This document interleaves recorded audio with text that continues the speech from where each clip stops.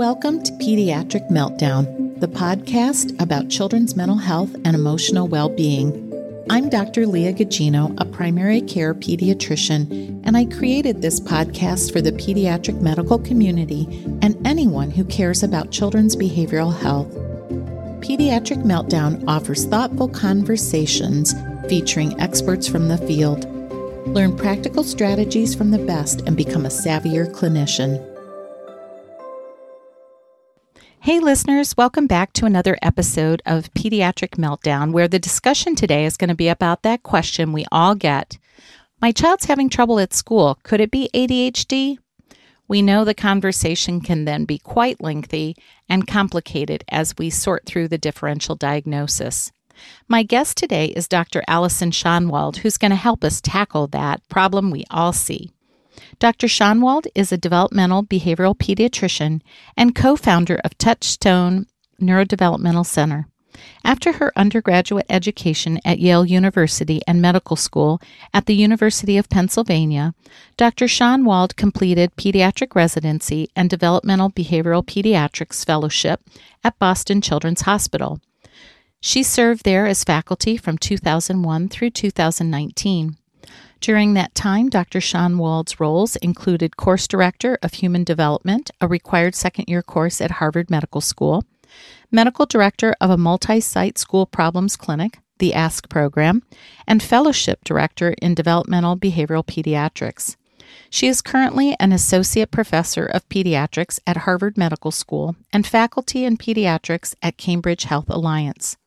Board certified in developmental behavioral pediatrics, Dr. Schonwald's clinical interests include early diagnosis of autism and developmental delays, psychopharmacology for children with a variety of developmental disorders, cultural competence in families of children with developmental disorders, and transition to adult care. Dr. Schonwald is the author of 2 books, The Pocket Idiot's Guide to Potty Training Problems and ADHD in Adolescence, a Comprehensive Guide. She currently serves on the American Board of Pediatrics Subboard for Developmental Behavioral Pediatrics and the Massachusetts Board of Early Education and Care, while maintaining a very busy clinical practice and continuing to teach primary care pediatricians. Please join me in welcoming Dr. Schonwald. Hi, Allison. How are you? Fine, thanks. How are you? I'm good. Thank you so much for joining me. I really appreciate your time. I know you're very, very busy. My pleasure. Well, I heard you speak at an AAP event and you were talking about, I think the topic was called psychopharmacology for primary care, and it was so practical and so helpful. And that's why I reached out to you. So I hope we can kind of touch on maybe some of it, not so much in detail, but I really wanted to pick your brain. So you're a developmental behavioral pediatrician. And I just wondered first, what made you decide to go that route?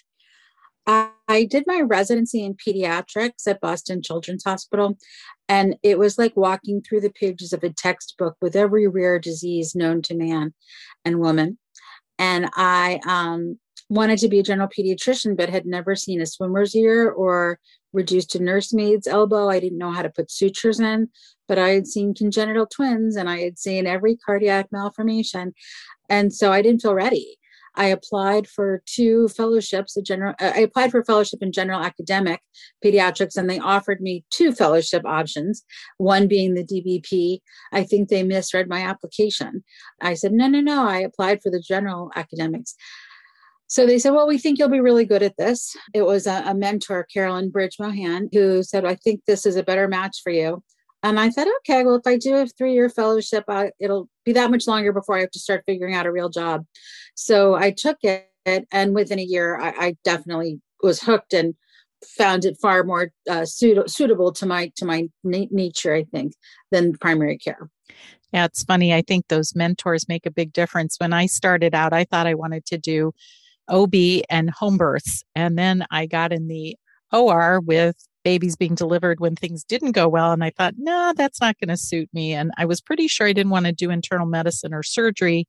And then I did peds and I'm like, yep, this is it. So I hear you. And the mentors really make a difference for sure. And I've heard that from lots and lots of guests.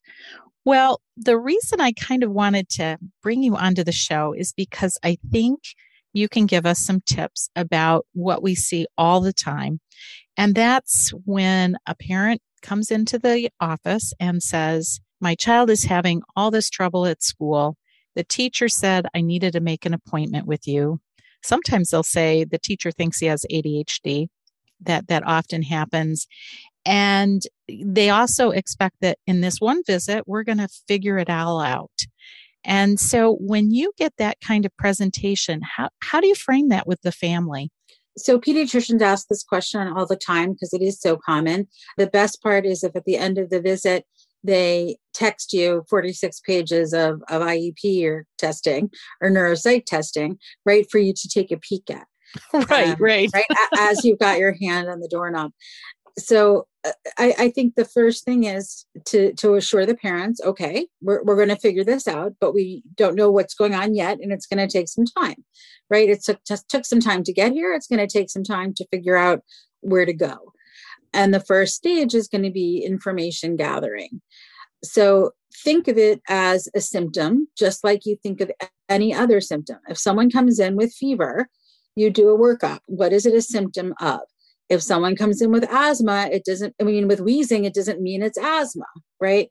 So if you think of the school problem as a symptom, and now it's my job to figure out the cause, that helps give you a familiar and more comfortable framework that feels manageable. Otherwise, you feel like, how am I supposed to figure this out? Well, the same way you figure out everything else, because we know how to do this. Well, and I think this comes up a lot of times when we're not really prepared, like at a well visit. And, you ask kind of routinely, how's school going? And you're hoping they're going to say, it's going great or it's fine. And then they, bring up this big concern. And sometimes I've just, had to say, well, let's get a little information. I need to get some other background and let's schedule a follow up. Or hopefully, if it's on your schedule, you have enough time to do one of these assessments because I agree it takes lots of time. And the history, I think, is so important. Are there particular parts of the history that really matter a lot to you? So the timeline is what's most important to me. It really helps if you have known this child since infancy because you've heard all along, and hopefully you have notes all along. How did daycare go? How did preschool go? Right. So hopefully you've been asking those questions. If they're new to you, for me, they're almost all new to me because they referred to me, right, with this question.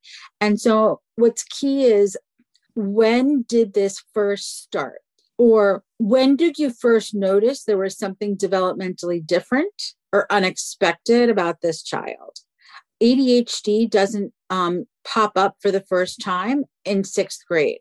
Autism doesn't all of a sudden develop in 5th grade when you're 6, right? So I want to hear what happened before. Now, maybe the symptoms were subtle, maybe they weren't problematic, maybe they were managed in context, but there's something. If it's a sudden onset, then that's a medical issue or trauma or some sudden mismatch in your setting at the moment. To me, it's the timeline that's the most important. Yeah, I think you hit on a lot of the common things. I think that I think that the acting out kids are really tough, but then you get a lot of kids that are struggling with, is it reading? Is it math? And so it's very multi-layered. So, I mean, as far as, looking into that, teasing that out, can you outline what your differential process looks like? So I'm listening carefully in the 0 to 3 period for developmental delays. I'm listening carefully for language and social connectedness. When he was 2, did he have little friends? Did he gravitate? Was there one other kid he always liked to be with? Those toddler years, was there a make-believe play? Those sorts of questions push me towards an autism explanation. For the kids with ADHD, you often hear that this was always the most active kid. This was always the kid who never stopped. But he was 3 or he was 4, right? And so seemed okay because there's always a 4-year-old who's running around. Often the kids with the ADHD inattentive subtype, and often girls that can present differently with all of these, are much more subtle. where you hear things like, it was something a little off, but I can't put my finger on it. People loved her. She did well. She was well behaved. I think she was fine. I guess I wondered, you hear this little nugget of something. And for some of the boys who are more of a high functioning autism profile or an ADHD and attentive subtype, I'm also listening for language because language delays are often a precursor to reading disabilities. So that would be another hint for me. Yeah, Of course, I want to hear. I'm sorry. Oh, no, I was just going to say those are all great pearls. And I think ring really true. I mean, I can see those kids in my head as you're talking. I want to be asking also what was happening, where was this child, and what was this child doing? And if parents say, well, she was home with me, and I say, well, what were you doing? And they say, errands. Well, what did she like to play with if she were home, right? Because it's a very different story to say she liked to play kitchen and she liked to look at books and she liked to put her dolls to sleep versus there was this one electronic thing she liked to push the button over and over, right? That's very different story. Or she always needed to be busy. I always made sure to have many things because she needed to go from one thing to another. Or I had to get him outside all the time because he just needed to run. So I'm listening with my clinical ears to imagine what it was like to be with that child at that age. Yeah, those are great. What are your tricks for kind of asking about that adverse childhood experiences, maybe trauma, that kind of thing? Do you have some language you like to use to get at that? I tend to be pretty straightforward. I tend to say things like, you're coming here for a comprehensive consideration of what's going on. You're looking for me to be thorough. So I want to ask some questions that might sound a little personal because they are potentially impactful for your child. Have there been difficulties at home? Have there been substance use issues? I particularly am concerned about that. I don't necessarily say this, but because of if we're looking at school issues, those with substance use issues are often self-medicating, whether it's ADHD or a mood issue, or just, constant difficulty with learning issues. So I want to ask about that. And it's, of course, a very different life experience if you've been in an enriched household with high quality preschool versus being home with maybe multiple kids with parents. When I hear mom works during the night and dad works during the day and they alternate, I think, oh my goodness, right? What are the kids doing? Like, when are you sleeping? I understand that this is absolutely necessary for many families, but it does give me a different picture of what exposure the child had and therefore what to maybe expect at this point, given that exposure. Yeah, and I think you mentioned substance use. Of course, that brings to mind for me fetal alcohol exposure. And one of the ways I've thought about asking that is, before you knew you were pregnant, was there any alcohol use? Because I think that way it's maybe less, like, oh, you knew and you were doing that. So I don't know if you have any other tricks for getting to those in utero exposures. I try very carefully to use the same tone of voice and to make sure I ask every person, regardless of background. Mm-hmm. And I try to make it matter of fact as just a medical question. Yep, I like that. Well, in addition, you mentioned something that I think we all dread, and that's oh, by the way, I also have this report. So what kind of information do you like a family to bring to the appointment? I mean, an IEP, I'm sure, would be helpful if there are neuropsych evals. What other sorts of things do you want from other people around the child that would be most helpful to you? My favorite is to read the teacher's comments about the child, whether that's on the bottom of a Vanderbilt attention scale, which is what I generally use. It's comprehensive enough. It's free. It's easily accessible.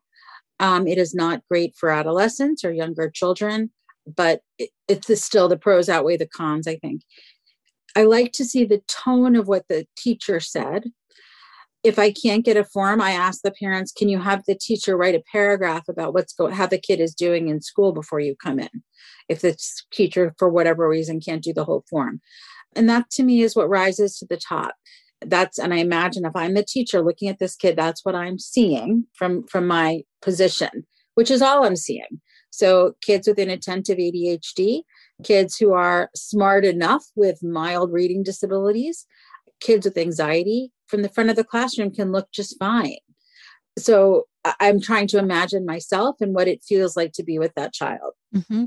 Yeah, I think for us to talk to other people that are in this child's life is really helpful. And maybe it's a daycare person, a grandparent, might also be other folks, I can imagine. What about, because a lot of us are doing ages and stages questionnaires for the younger kids, and then maybe the pediatric symptom checklist for those older kids. Do you find those helpful? I know they're kind of, like a screening kind of thing, maybe not super diagnostic or anything, but do you find those helpful? I don't see a lot of them anymore as a specialist. So I was extremely involved in getting pediatricians to use them. They have vastly improved our ability to identify kids who need further evaluation. The PSC, right, the cutoff scores will tell you who needs further evaluation. The ages and stages is very accurate in identifying kids at risk. Generally speaking, the kids who have a concerning ages and stages are sent to early intervention under 3 or whatever your 0 to 3 program is, and then to school evaluation under 5. By the time I see them, sometimes I get an MCHAT, but usually the pediatrician has done a great job going over what the parents reported and setting them up to be able to hear what I have to say. So I feel like it's a team, right? The pediatrician, we screen everyone, the pediatrician going over the results. This is what we're worried about. This is what we need further evaluation. I don't know what it's going to show. Could be this, could be that.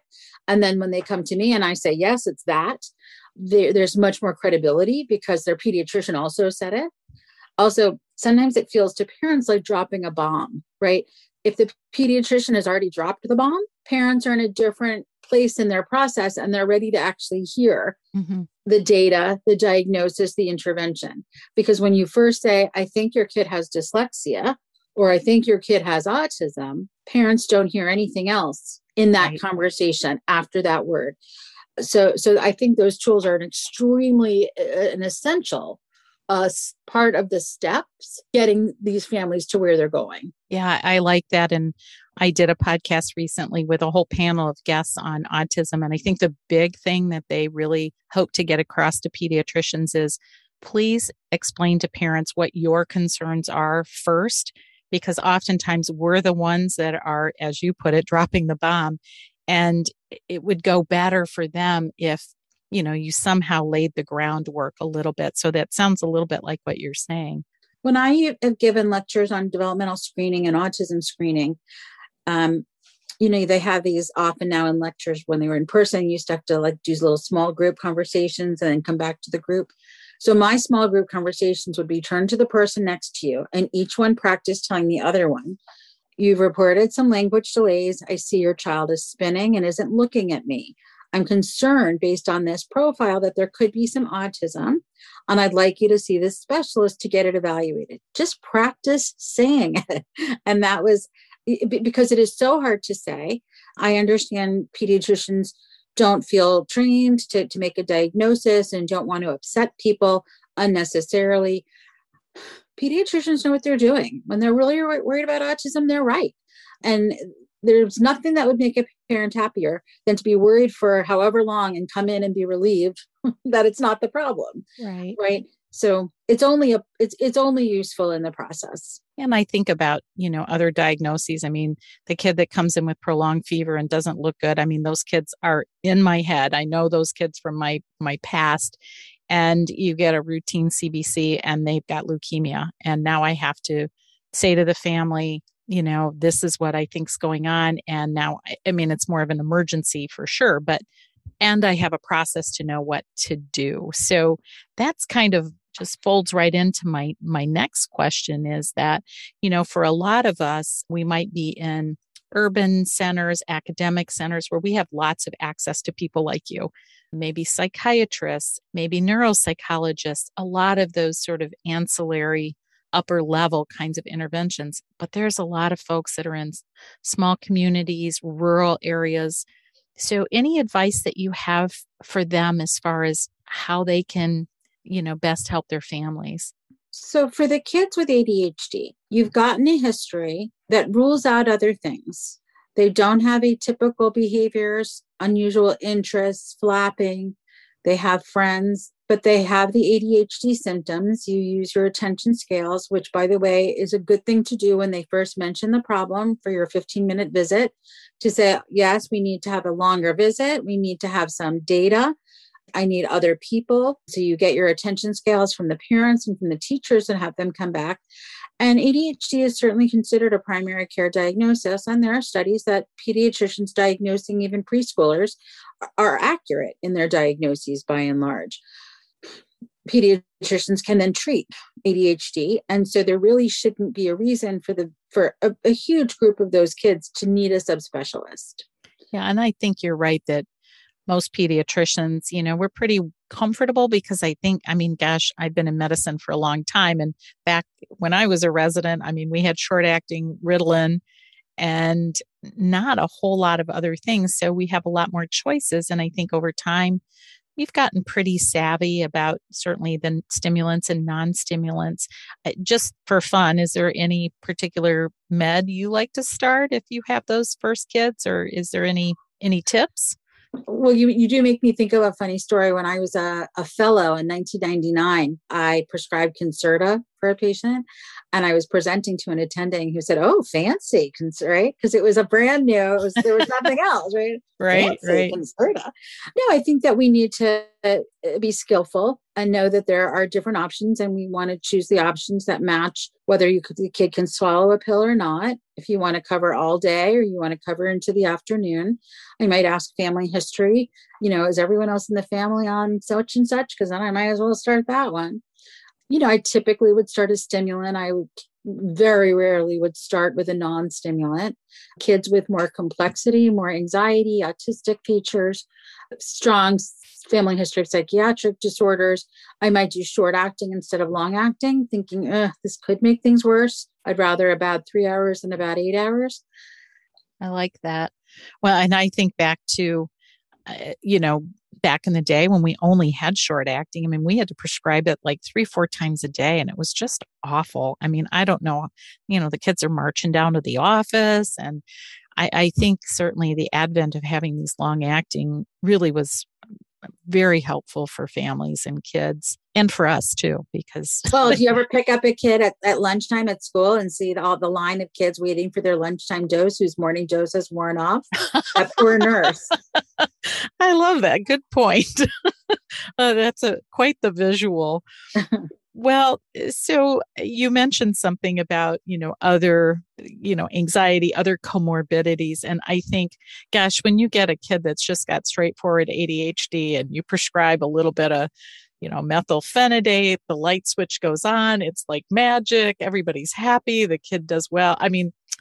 I wish those were the majority, but it seems like there's always these other things. And, I'm just thinking about, some of the screeners that might help, especially like with a teenager. You could do things like the GAD-7, PHQ, try and get a few more kind of screen of symptoms.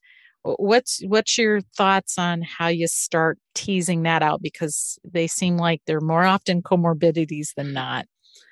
Well, you want to just ask the questions. Are you seeing signs of sadness and withdrawal or tearfulness? Are you hearing comments like, I wish I weren't here, or I should just kill myself? You want to ask, does he seem nervous? Does she seem worried? Does she seem stressed and tearful? And use your routine screeners as you always do. So use your PSC just as you always do. When you start having more concerns, you can quantify them with specific anxiety scales. So a Spence and a Scared are available. They're younger, for younger, I think they go down to, 6, 8, free. Not one of the Spence, or one of them is not easy to score, but you can do it and it's free to do. So I think you can still use your standardized tools. You can use standardized tools to evaluate. And then the question becomes, what do you treat? Right. Yeah. So of course, for depression and anxiety, we always want to start with therapy. And given our state of a mental health crisis for children in America right now, that's easier said than done. I suggest workbooks that parents would do with kids if there is no one to do the treatment. And I suggest really pushing the school for meetings with the school counselor once a week. That is a mental health professional. If you have integrated behavioral health in your office, of course, those are, perfect kids that you could maybe have 6 sessions, 8 sessions. If there is no intervention option, and if there is no benefit from all of that, or the symptoms are really paralyzing, then we treat with medication. When kids come in and you just can't tell if it's ADHD or anxiety, which is the chicken and which is the egg, right? Am I anxious? Is he anxious because he's inattentive and gets behind? Or is he inattentive because he's so anxious? If you really can't tell from your history and you ask the kid and you still can't tell, there's no right answer. There's no right answer. Shoot. I wanted you to make it easy. So the first thing you do is usually a stimulant. You think, well, I'll give it a try. At least I'll know quickly. You tell them this might work or might not. If it helps, you're golden. If they get more anxious, more upset, more withdrawn, then you quickly shift and go to an SSRI. The issue with an SSRI is that it's going to take so much longer to work that if it's the ADHD driving it, you've lost weeks. Yeah. Yeah. No, those are great suggestions. I did want to ask you, what workbooks do you like to recommend? I like Don't Let the Gremlin Eat Your Anxiety, something like that. I like any workbooks that kids have activities in. Oh, Starving the Anxiety Gremlin. I like that one. Anything that if you open there, activities for the kids to do. I don't want just a book with text that parents are supposed to read to them. I don't think parents should be therapists, but we can support our kids in developing social emotional strategies. I think another one I'd heard of was Coping Cat was another. So Coping Cat is a protocol that cognitive behavioral therapists use with kids. You can probably get it. I don't know. I've seen it in a clinical context, but it is meant to be used by a therapist. Okay. With kids. So the other one is something more that parents could do with kids. Okay. Yes. Yeah. Sometimes homework is a good thing. Well, I know that many of us wish that we could send these tough cases to folks like you in developmental behavioral pediatrics or to child psychiatrists, but sometimes that's not an option. And, we are prescribing and treating a lot of these kids ourselves, sometimes not comfortably so, or sometimes we don't treat, and that unfortunately those kids go without care. Are there some things that you suggest that we could, educate ourselves and really improve our competencies? That's a great question. So the American Academy of Pediatrics has their NCE, their National Conference and Exhibition. That's where you and I crossed paths. There's always a developmental behavioral pediatrics track. Now it's an expensive conference, but now that it was remote again this year, I personally downloaded a bunch of talks that I didn't get to go to so that I can listen in my car or look at them when I, have some time. So I think that that's there, and that's really geared for you, for general pediatricians. What else? There are a couple of handbooks that I think are useful resources. So the Zuckerman Augustine Handbook of Developmental, I think it's called the Parker Handbook now, is very handy as a resource. I know the up-to-date subscription is expensive, but it's up to date and it is, practical and accurate. Yeah, a couple other things, and maybe you can comment on them since you're from Boston. I know a long time ago, I took the Massachusetts General had a psychopharmacology for primary care that was helpful. I know the American Academy of Child and Adolescent Psychiatry has some great handouts. They're called Facts for Family or Families, and they're awesome. They have things on medication. And so I thought those were really helpful. There's also Stephen Stahl from the, I think it's Neuroeducational Institute, has a book called Essentials of Psychopharmacology, and it's kind of a pearls. It's not necessarily for pediatrics, but it goes over a lot of medication tips. Have you used any of those? So I did go to that conference 25 years ago, It's a big commitment, big 5 days, full day. I did feel at the time it was still more geared for psychiatrists than pediatricians, but that was a long time ago. Then I don't know the Stahl book, but I certainly know the name. And the one in between you mentioned something else in the middle. I forgot what it was. Oh, the ACAP Facts for Family. Oh, yes. So I think both the American Academy of Pediatrics and ACAP have some very nice handouts that are meant for parents. Also, I mean, I'm not plugging Up to Date by any means, but they also at the end of some of the articles have handouts for parents that are helpful. There's the Autism Speaks has a toolkit about medication and other things, for autism specifically. So I think that's a useful website. So I'm going to go out on a limb and say that given all these resources and given the needs, that we kind of have to do this. And I know a lot of people are like, yeah, I'm not a psychiatrist. I don't want to. I don't know it. It's not my forte. I didn't sign up for this. But I think the reality is it's just such a common presentation in pediatrics that we have to at least know some of the basics. Would you agree? Well, the literature, the research supports that undeniably. The research clearly shows that the research clearly shows 40 to 60% of the time spent in primary care is on developmental behavioral topics. The truth is that we are really good at preventing disease. We're really good at recognizing and treating disease. And these are the morbidities that present, and they take a whole lot more time. It's not looking in the mirror and giving a prescription. So there's just no choice.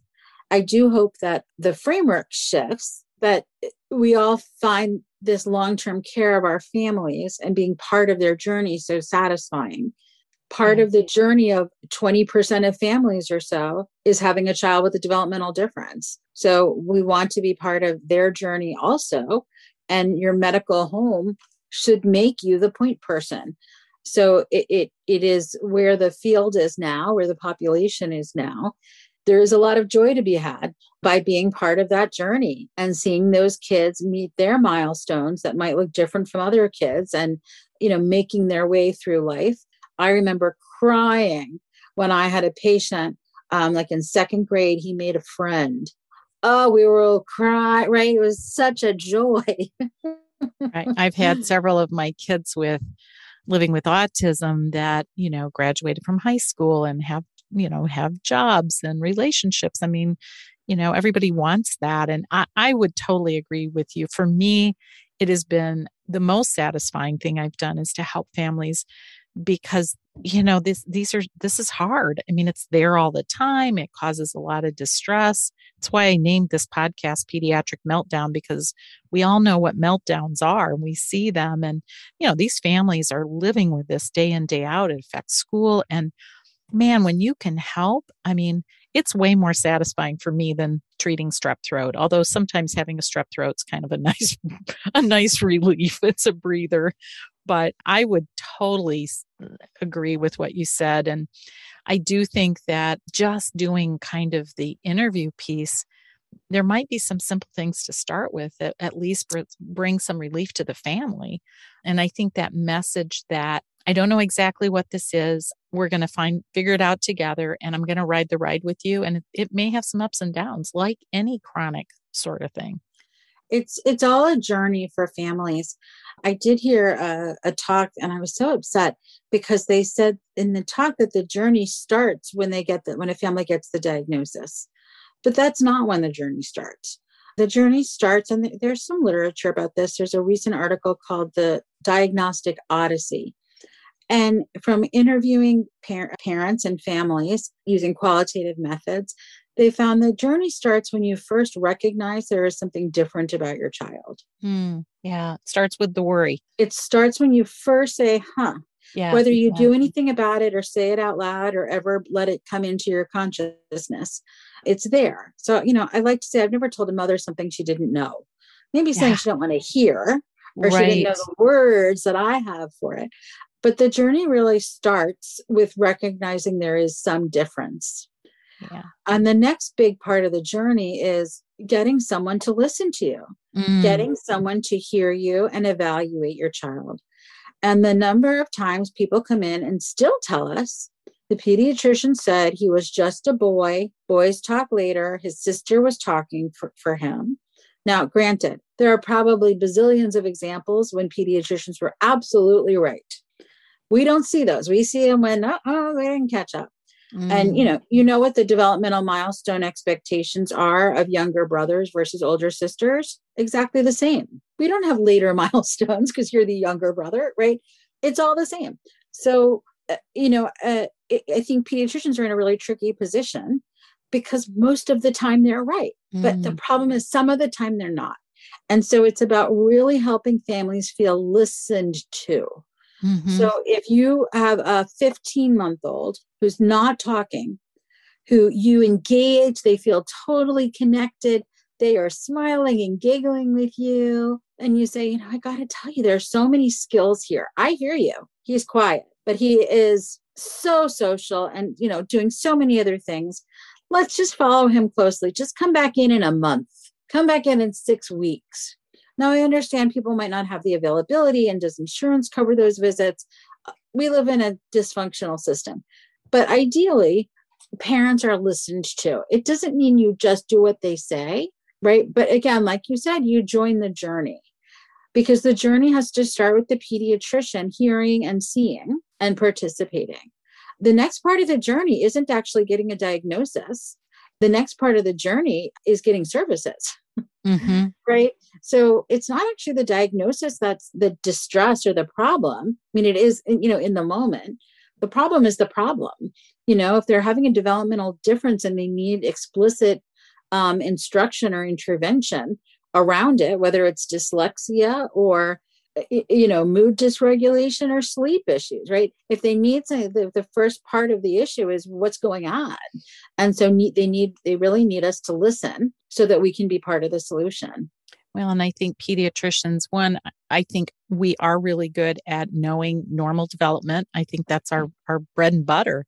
So I think we need to listen to our intuition when we are like, this doesn't feel right. But the other is collaborating with others. And for me, my best advice is call the teacher, call the therapist. Don't go it alone. Reach out to a specialist if you need to. If you're fortunate and you can get a neuropsych eval, that's great. But you may not necessarily need to go that route. But I think exactly what you said, though, about listening, it validates their concerns and you're not blowing them off. Even if you think the child is developmentally on target, the parents are telling you something. If the parent is so anxious and it really reflects the parent's state of mind and not the child's needs, well, what's going on with that parent? Where did that come from? And how is that impacting the child and the parent-child relationship? Yeah. Right. So it's thinking about this in a systems nature, right? That children are a function of their family and their community, the world they live in. What are they? Where are these parents coming from? I don't know if you remember, there was an old article called Ghosts in the Nursery. And it had to do with what we bring to our parenting from our previous experiences. And it's very informative to think about. Gee, would that be called ACEs now? I think it'd be like generational trauma, maybe. Right. I think that if you grew up, I think if you grew up exposed to trauma, you grew up with parents who were not authoritative, who were authoritarian, or, I think it's how does that inform who you are and what you bring to your parenting, right? It is effortful to parent differently from how our own parents parented us. Yeah. I'm wondering if kind of the final message might be to us is when you see this on your schedule, the first thing you may want to do is check yourself. Take a deep breath. Know that you can't fix everything in one fell swoop. Be honest about that and be ready to listen first and just ride the ride. And it can be very rewarding. Well said. Yeah. Well, I always ask my guests about advice they would give to their younger self. So if you could go back and talk to Allison, the resident, what would you tell her? That being a doctor isn't about making a diagnosis and providing a treatment, that it's about participating in a process of wellness so that we're actually doing something by listening. We're doing something. We are intervening and being a meaningful part of the process and the wellness just by being part of the process. Yeah. Boy, it makes me think. I don't know if you've read anything by Abraham Verghese. He's such a lovely man. And he wrote Cutting for Stone, but he also has written several memoirs. He's an infectious disease person, and he was kind of on the forefront of some of the HIV. He was did his residency and maybe right out of residency in rural West Virginia. And he began seeing all these young men coming home from California and New York, and they were very, very sick. And, they didn't know what it was. And it was HIV AIDS. But he talks about one young man who was clearly dying, and he was coming in to see him. And the young man would open up his shirt so that Dr. Verghese could take a listen to his heart and lungs, even though he said it made no difference in his care. It was the ritual, it was the laying on of hands. And it was, I don't know, it was the most beautiful. It's a fabulous TED Talk. It is so moving. I think it's called In My Own Country. And I'll put the link in the show notes, but it is a lovely kind of embrace of the physician healer. That sounds great. Yeah. Well, listen, thank you so much for your time. I so appreciate this, and I hope that you find joy and time to spend with your family and loved ones and are able to refresh yourself, because I know you work with tough situations sometimes, and I appreciate you doing what you do. Well, thank you so much for having me. Take care. Bye-bye. Bye-bye. A very big thank you to Dr. Schoenwald for helping walk us through this very common presentation we see in the office every day. So here are my takeaways. Number 1, when families come to us with a school or developmental concern, the first step is listening to the story and sorting through the timeline. When did the concern arise? When did the parent begin to worry that something was different? Number 2, frame the appointment by assuring families that we are there to help, that we will figure this out together, and that it may take some time to do that. Don't worry if you have to have them come back for a second or even a third appointment if you really need to get more information. Number 3, in developing a differential diagnosis, think about the developmental trajectory. ADHD is not going to suddenly appear at age 9. And consider in that young group, are there social and language milestones that are maybe lagging behind what you would expect? Because this is where we may pick up that autism spectrum disorder as early as possible. Number 4, in the elementary age kids, consider learning milestones, social interactions, energy level, executive functioning, and consider ADHD, learning disabilities, anxiety, or maybe those kids with higher functioning autism, where the differences are really in the social interactions. Number 5, for teens, the differential expands, and we may see more depression, anxiety, substance use disorder, eating disorders, or the late impacts of ADHD. Sometimes we'll see anxiety as the kid just can't keep up with the demands of school because of ADHD, and the ADHD is really the primary problem. Number 6, keep the possibility of trauma in mind. Ask questions about difficulties in the family as it relates to the concern at hand. And she gave us some nice phrasing, such as, I need to ask some questions that may seem personal, but it may really be important to what's impacting your child, and then proceeding with those questions. Number 7, collateral information is key. You may want to get the Vanderbilt, the Pediatric Symptom Checklist, the ASQ Developmental Screen, and the MCHAT as the first-line screeners, and they're very helpful, and they're all free. Consider then, as kids get older, or if there are concerns that arise, a patient health questionnaire, the PHQ, the Ask Suicide Screener, the GAD-7, the SCARED, when you need to further tease out mood concerns. Number 8, get feedback from teachers, even if it's just a paragraph. If they're not able to complete the Vanderbilt, if they could even write a sentence or two about their experience with a child, that is golden. Number 9, when you have a diagnosis in mind, be upfront with the parents. Practice delivering this information.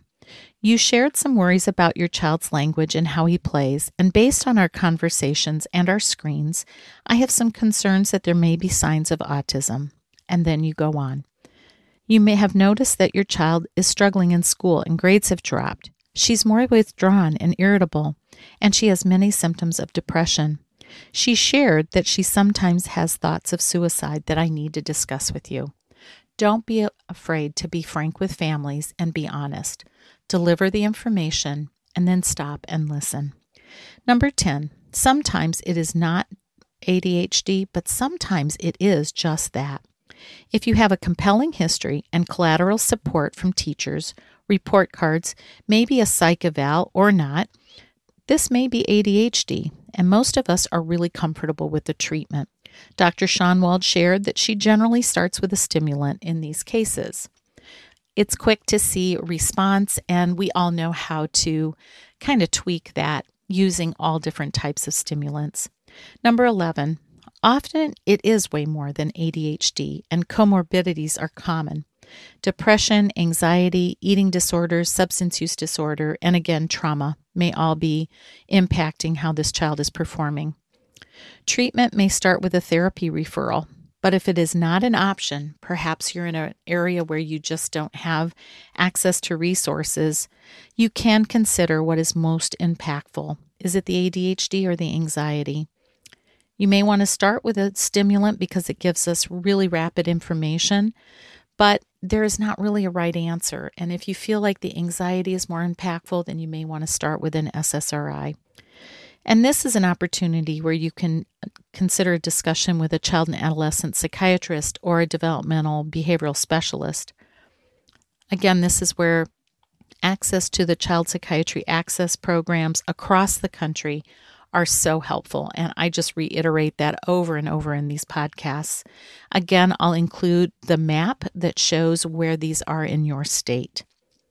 Number 12, workbooks and resources are available for families, and I listed these in the show notes. Number 13, the journey does not start with the diagnosis. It starts with the worry. Listen carefully to parents and patients.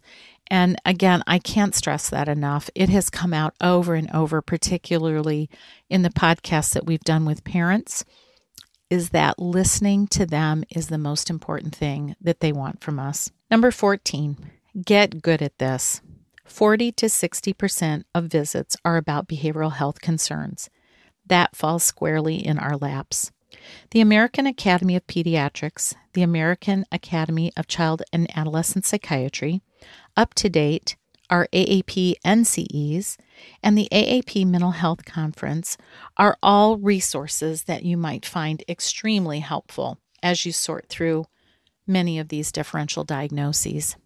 Thank you so much for joining me today. I know that these are common problems, but I hope that the voice of an expert can really help maybe find a pearl or a different way of approaching a conversation.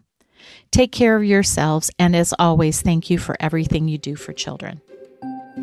Thank you for listening to this episode of Pediatric Meltdown. In the words of Maya Angelou, do the best you can until you know better. Then when you know better, do better. Let's do better together. This podcast was made possible by the team at Streamlined Podcasts. Music was composed by Connor McHugh, and cover art was designed by Alexia Barrero.